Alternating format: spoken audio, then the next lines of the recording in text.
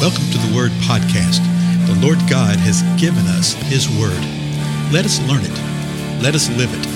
Let us rejoice in it. Spread the Word.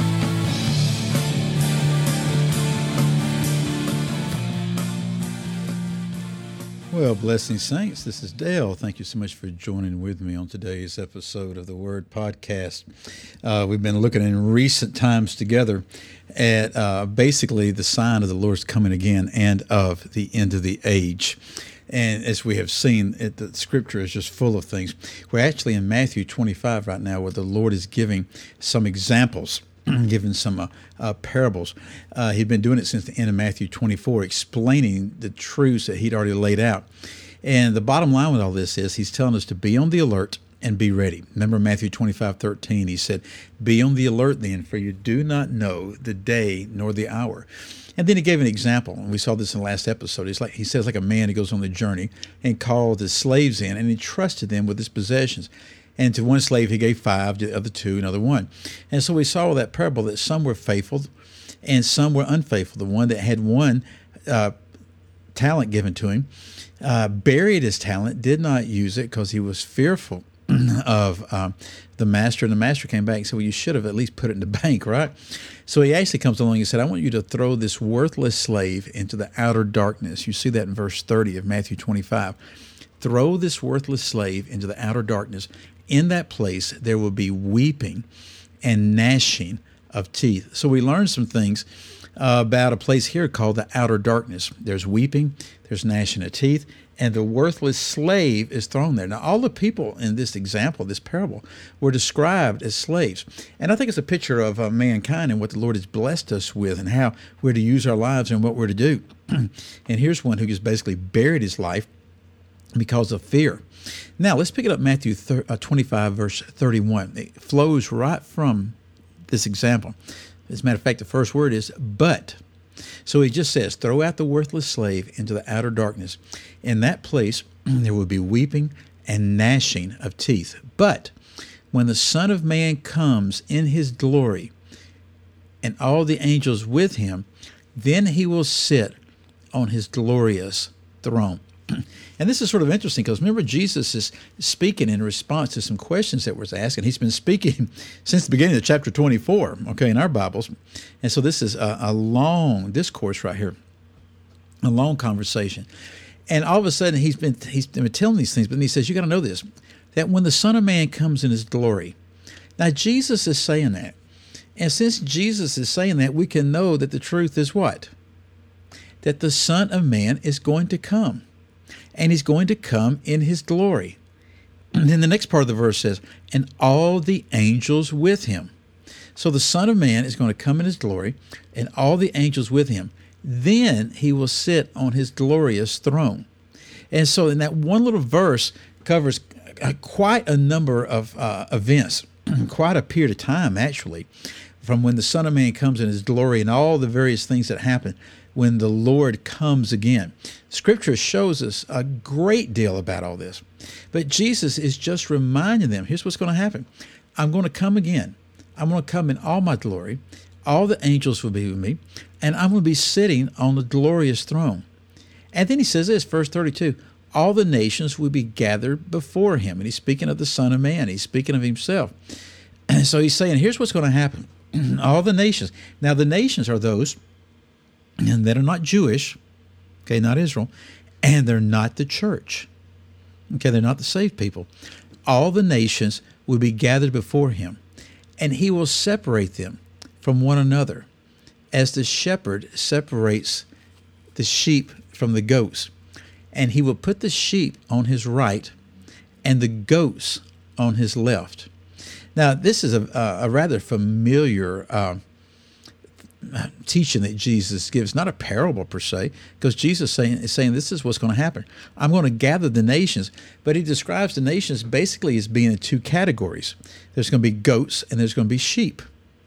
So he is sort of painting a picture, a metaphor of something here. He's saying something to us. Now, the sad thing is we're about to see in just a moment, I think this passage is tremendously mistaught. Okay, I think people totally miss the whole point of this passage. They teach another truth out of it, which is fine. I know what the other truth is, and I'll touch on it in just a moment or our next episode whenever we get to it.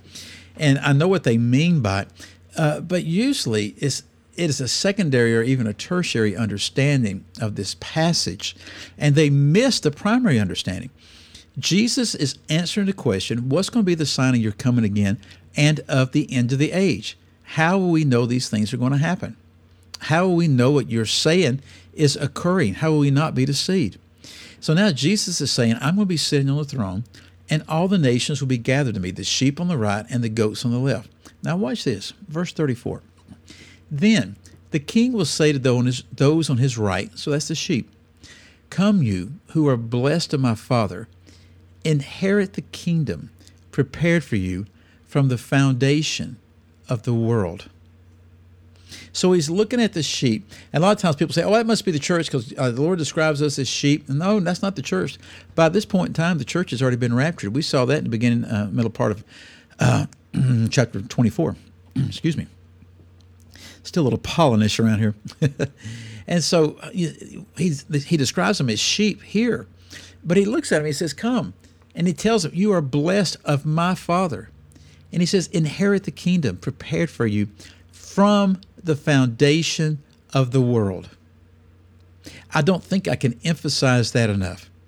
You see that phrase several times in Scripture, and it shows us such truths. You see it in Ephesians 2, that the Lord has actually, before the foundations of the world, planned the work that he desires for us to do today.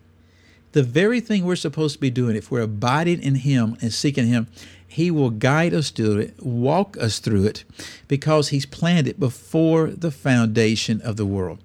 Here, there was a kingdom prepared for these people, for these sheep, before the foundation of the world. And that type of thing is just marvelous. I mean, it's just so amazing in our mind to comprehend what Jesus is saying by that. Now, let me just read through the next two verses because it's one sentence, and it sort of sets the context, and we'll pick it up next time. I'm actually going to back up where we just were.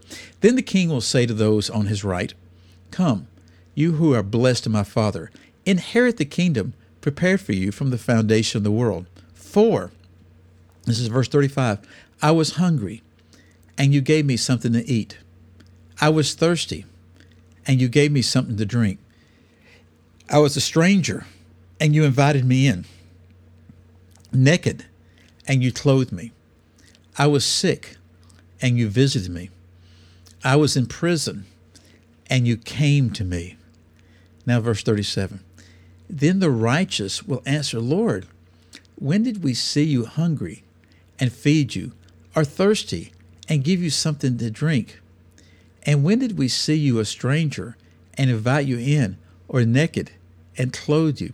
These folks were absolutely dumbfounded, or will be dumbfounded by what Jesus is saying. Then they said this, when did we see you sick or in prison or come to you? They literally don't understand what is happening, particularly in the context of what has been going on in the 70th week of Daniel and God's wrath being poured out, because this is happening after the end of that 70th week of Daniel. This is happening during the time of judgment. Okay, the Lord's sitting on the throne, right?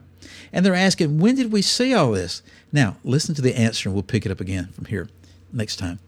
The king will answer and say to them, truly I say to you, to the extent that you did it to one of these brothers of mine, even the least of them, you did it to me. Now, that is absolutely amazing. We'll get into the ramifications of that next time.